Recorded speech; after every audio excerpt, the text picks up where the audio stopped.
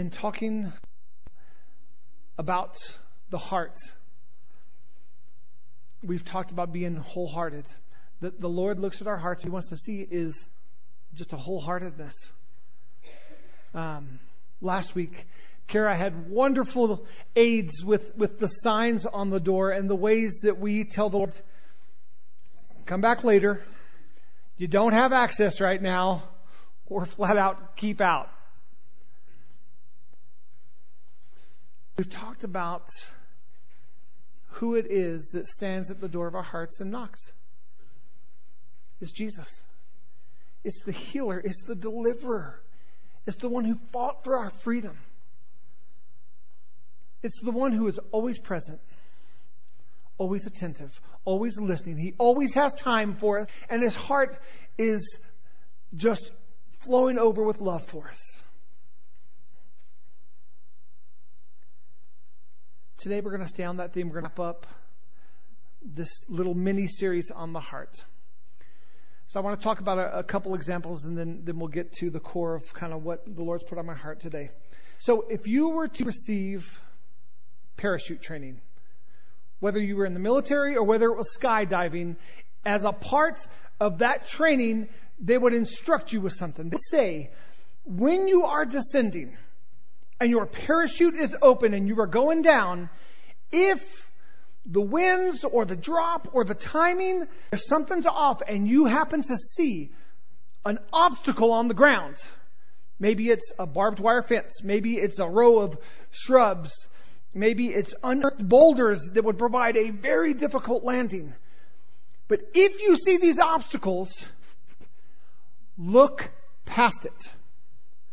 Do not look at the tree. Do not look at the barbed wire fence. Look beyond it and discipline your eyes not to focus on those. And here's why they would tell you that. You will land where you focus. You will land on the thing you focus on. And we're doing all we can to make sure you're not jumping into a dangerous setting. But if an element changes, you've got to look beyond it. Because you will land where you focus. And the truth is with our life. You land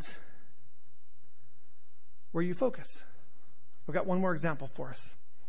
If you want to, you can close your eyes. You don't have to close your eyes. I'm not going to make you close your eyes because I'm not that guy. I'm not going to force you to close your eyes. But I just want to focus. Okay? I want you to clear your minds. I don't want you to think about anything else right now. Don't think about anything. And especially do not think about a pink polar bear. Just clear your minds. Just clear it. Of everything. Especially any thoughts of pink polar bears, just don't go there.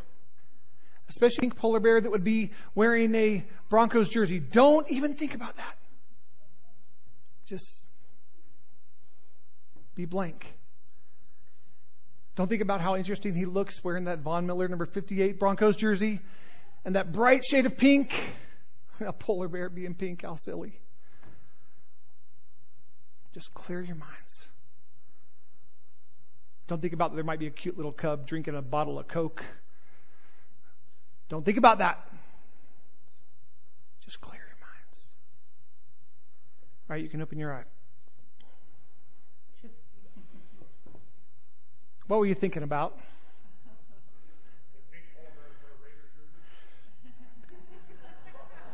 If they're fashionable. Pink and black go good together. We all saw Grease. The pink played pink and black. It was awesome. Maybe you escaped the pink polar bear, but maybe in your mind it was like a pink platypus. I mean, you didn't escape something.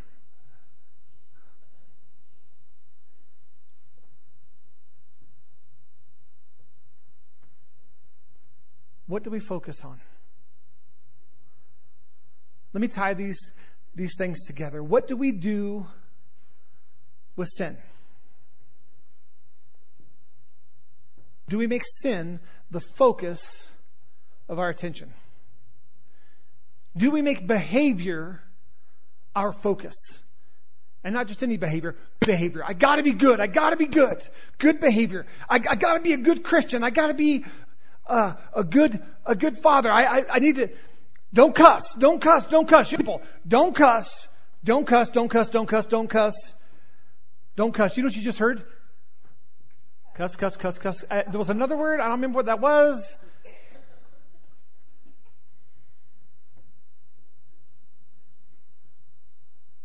We're going to land where we focus. And I want to make a statement, and then I'm going to unpack for you. God is way less concerned with your behavior than He is the state of your heart. He's way less concerned with your behavior than He is your heart. Why do I say that? Does that mean that behavior doesn't matter? No, of course behavior matters, but it's just not my focus. See, my focus is drawing closer to Jesus. My focus is spending time with Him. My focus has given Him an open door to my heart and saying, you get to change me. If there's anything in my life that doesn't glorify you, Lord, you've got free access to come and go. And when you go, you can carry anything out of it you want. Because I trust you. I trust what you're taking out, and I trust what you're putting in. Our focus is Jesus. When we give Him access to our heart and we let Him change us, what changes? Everything. But behavior changes. Behavior changes.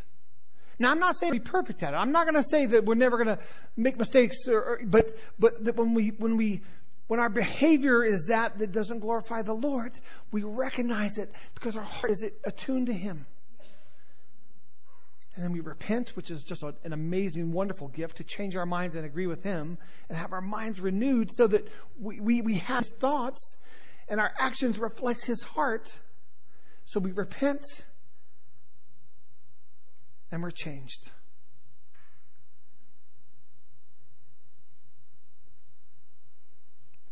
We're not supposed to focus on ourselves.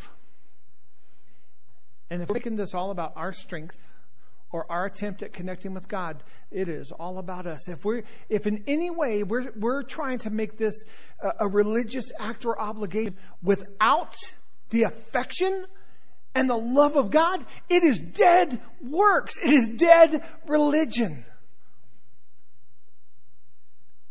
Obligation without affection doesn't bring life. Affection, when we have love for the Lord, it doesn't feel like obligation anymore. It feels like an expression of love.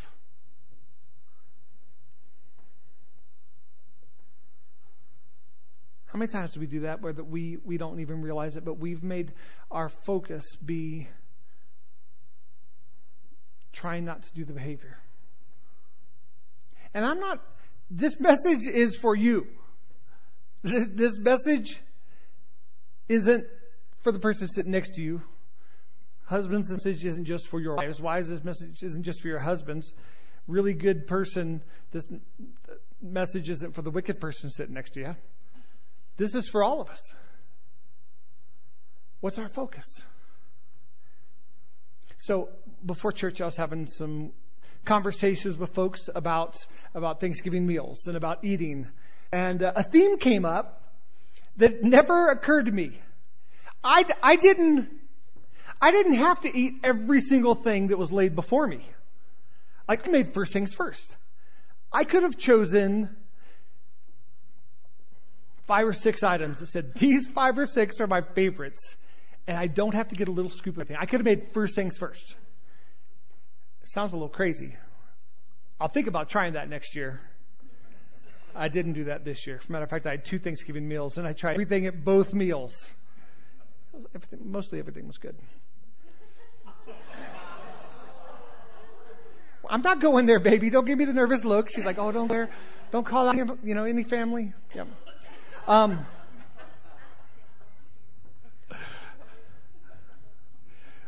Yeah, just for the record, my family's sitting here going, I know he ain't talking about me because I can cook. So I know Mama's back there going, he ain't talking about me. Clearly. That's right, Mama. I'm not talking about anything you made or taught your kids to make. First things first. What is our focus? What are the things that we fill our plate with and say, this right here, these are the most important things? And what are the things that distract us? What are the things that we add to our plate and we think are obligation? And so we find ourselves overwhelmed or overstuffed. Church, God wants our hearts. If you turn in your Bible or your Bible apps to Hebrews 12, I'll give a moment for us to turn to it. And at the same time, I'll welcome everyone who's watching us on Facebook Live. We have people that watch us not just in the States, but across the globe. And so it's a really cool thing. And it's an honor to be able to point people to Jesus that we haven't even met yet. So welcome to Impact Rock via the internet. Hebrews 12, 1-3 says, therefore, since we are surrounded by so great a cloud of witnesses, let us also lay aside every weight and sin which clings so closely, and let us run with endurance the race that is set before us, looking to Jesus, the founder and the perfecter of our faith, who for the joy that was set before him endured the cross, despising the shame, and is seated at the right hand of the throne of God. Consider him. Focus on him who endured from sinners such hostility against himself, so that you may not grow weary or faint-hearted. So I love getting a section of scripture like this, and I love just digging in and not just quickly moving to the next verse. I encourage all of us, when we're spending time in the Word, it's not how much ground we cover. It's about getting the meat of that and just staying there and just chewing on the goodness of God. And this right here, this is one of those passages that's powerful. I love the imagery that it invokes. It talks about setting aside the sin, but looking to Jesus. And when I read that, it's almost like I know it's there, but this right here, this is small. This right here, this is my Lord. This right here, easily moved aside. This right here is what gives me the strength to finish the race. The word endurance or endure is listed 3 times in this passage. And so when you see that theme, you're like, okay, we got a theme. We have a theme here now. Let me see how this ties together. What other themes are included there? Before I go any further, let me remind us, love is an action. And it is a behavior that represents a commitment. It's not an emotion. It's not a feeling. Love is a commitment. It's an action. And in this scripture, the commitment is this: to look past the distractions, to look past the crowd of distractions, and to set our focus on Jesus. God is far less concerned about our behavior than we think He is. God desires a heart that will fully commit to Him.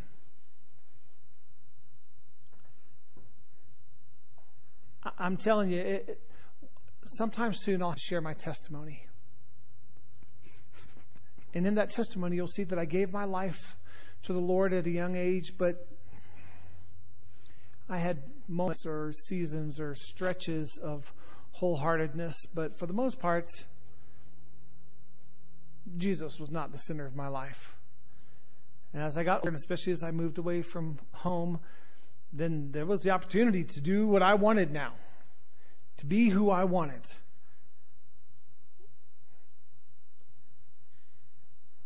I'm not going to share my testimony. I don't want to go into great detail, but I'll tell you this. There came a point when I said, Lord, I've given you half or 3/4 or 1/4 or 1/3. I've given you a portion of my heart, my whole life, but I've never fully committed to you. And I made a decision to commit to Him, to commit my heart to Him, to fully love Him and to fully let Him love me. That's what He wants from us. He is not happy with any portion that's less than 100%. Now, He loves us and He's gracious and He's there for us, and He's not going to, if we're 2/3 committed, He's not going to kick us out, but He knows that doesn't satisfy. It just doesn't. It doesn't satisfy because we're 1 foot in, 1 foot out. So, back to this passage. I looked up the word race, the original Greek for this word race. I'm like, is this a marathon? Is this a sprint? What's this word for grace? And this is so cool. So the word for race is the word agon, A-G-O-N. And here's what it is. A place of assembly, an arena or coliseum, and by implication, a contest, fight, or race held there. Okay? So when the writer of Hebrews wrote this about the race, it's an assembly. It's a place. It's a coliseum or an arena, and it's the competition, the conflict, the race, the fight that takes place in that. So I want to read this again, and then I want to come back to this picture. So let's put Hebrews 12 back up, and then we're going to come back, and I want to point something out to us.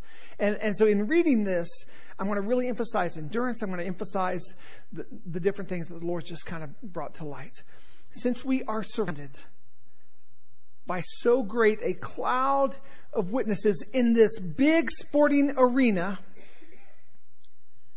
let us also lay aside every weight and sin which clings so closely, and let us with endurance compete in this race, in this conflict, in this competition, this context that is put in front of us. Let us compete in this arena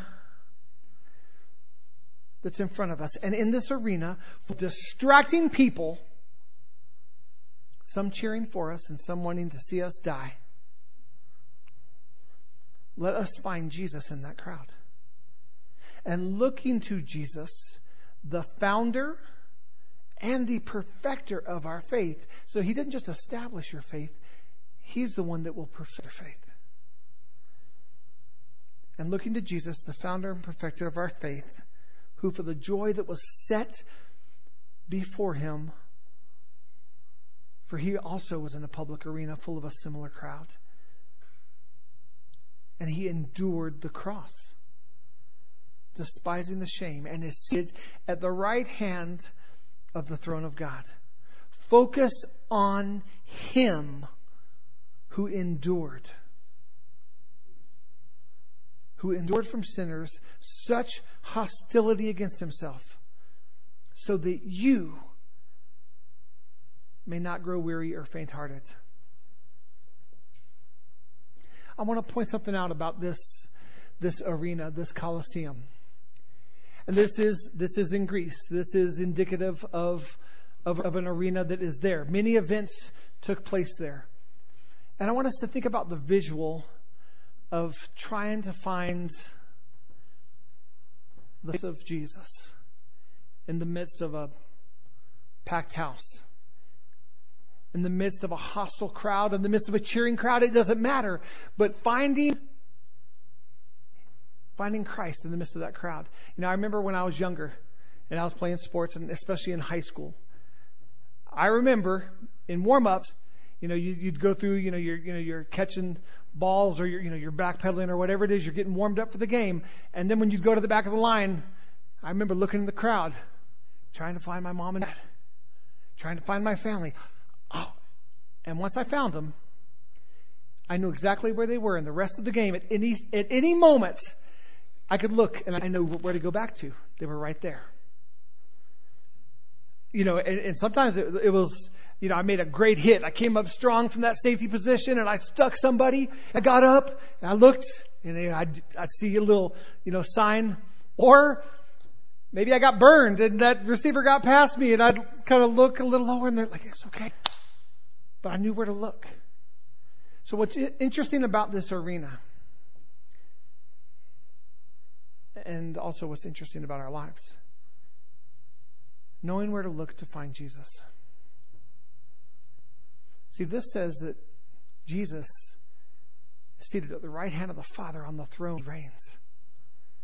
And if you look at this picture, Jesus is not to be found somewhere mingled in with that crowd, because see, the place of honor was behind.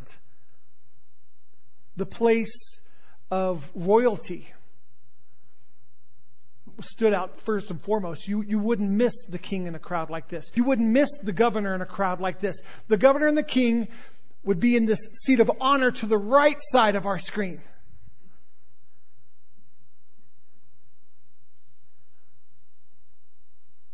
When we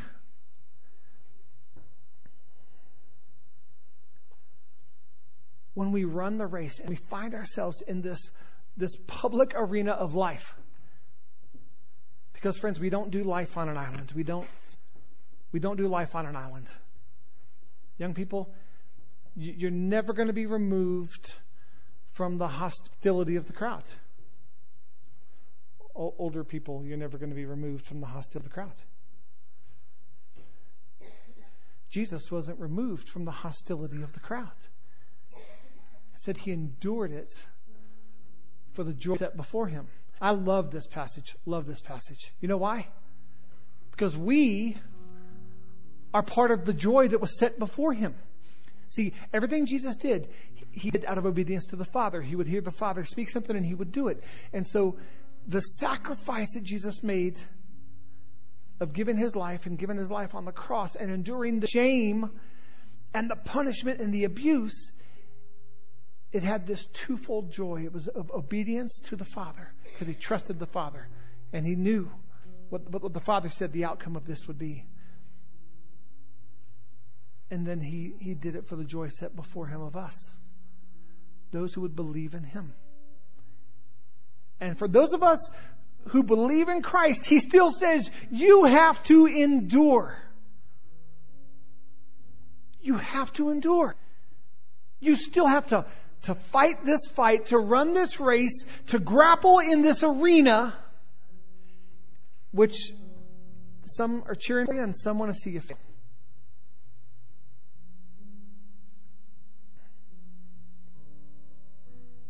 So what does this have to do with our focus? What does it have to do with our behavior?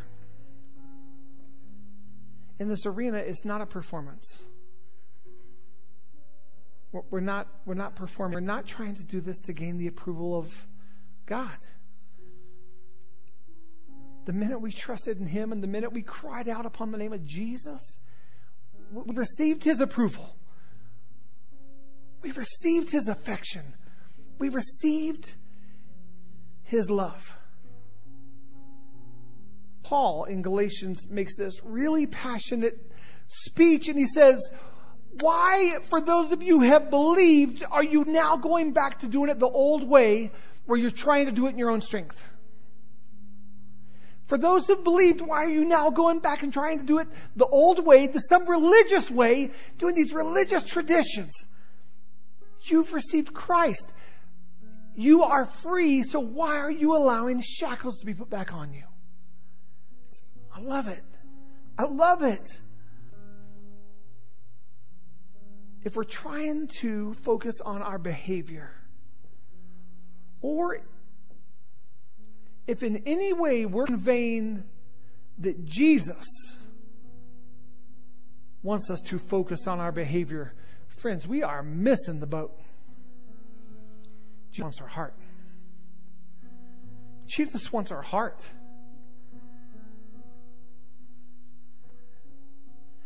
I like to use Hawk as an example because Hawk allows me to use him as an example. But when I first started using Hawk as an example, he hated me using him as an example. And I liked that too. But when Hawk started coming to Impact Rock Church 9 years ago, almost 9 years ago, thereabouts, he didn't know Jesus. And he looked like darn near exactly the same way. Cowboy hat, his gun, and just a strong man walking. And he'd walk in, and we'd talk with him, and he cussed quite a lot. And when he wasn't cussing, he was outside smoking, and kind of grumbling, and I mean, just, right? And someone told me, aren't you going to tell him not to cuss? I'm like, no, why would I tell him not to cuss? I'm not going to tell him not to cuss. If Jesus wants him to not cuss, Jesus will tell him. I'm not going to tell him not to cuss.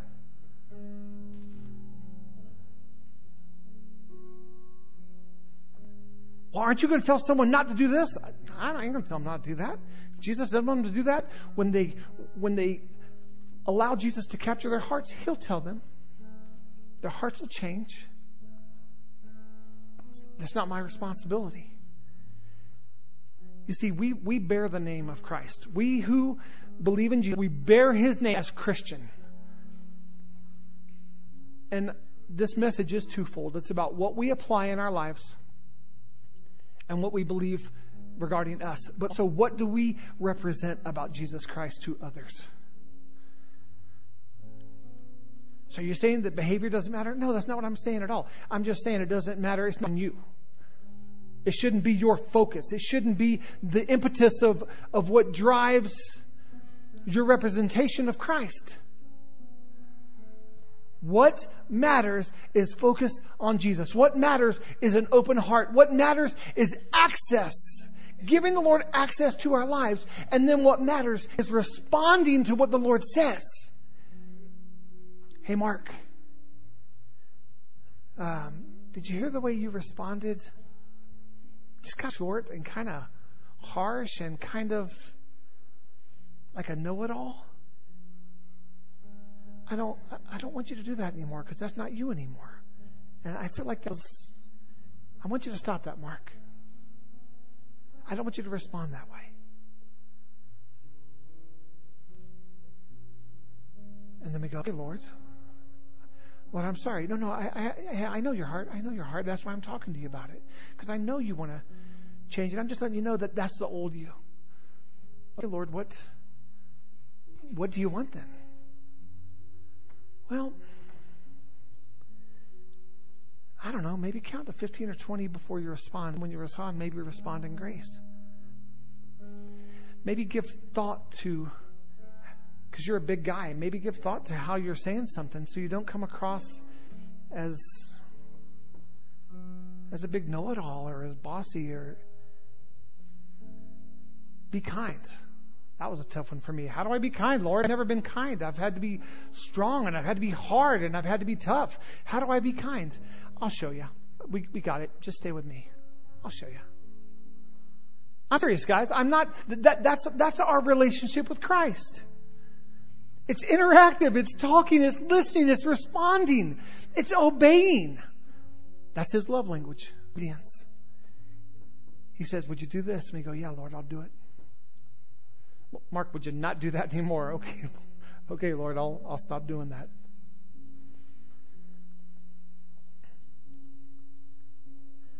To wrap up this series, it's just the most simple of instruction. Focus on Jesus. That's where you're going to land. If you focus on Jesus, where you'll land is in a place of grace and love. In a place of learning because the most phenomenal teacher. In a place of growth because He grows us. We're going to land where we focus. So I'm just going to say this. Focus on Jesus. Nothing else. Focus on Him. Set our eyes on Him. If we're looking in that crowd, we don't see Him, then look higher.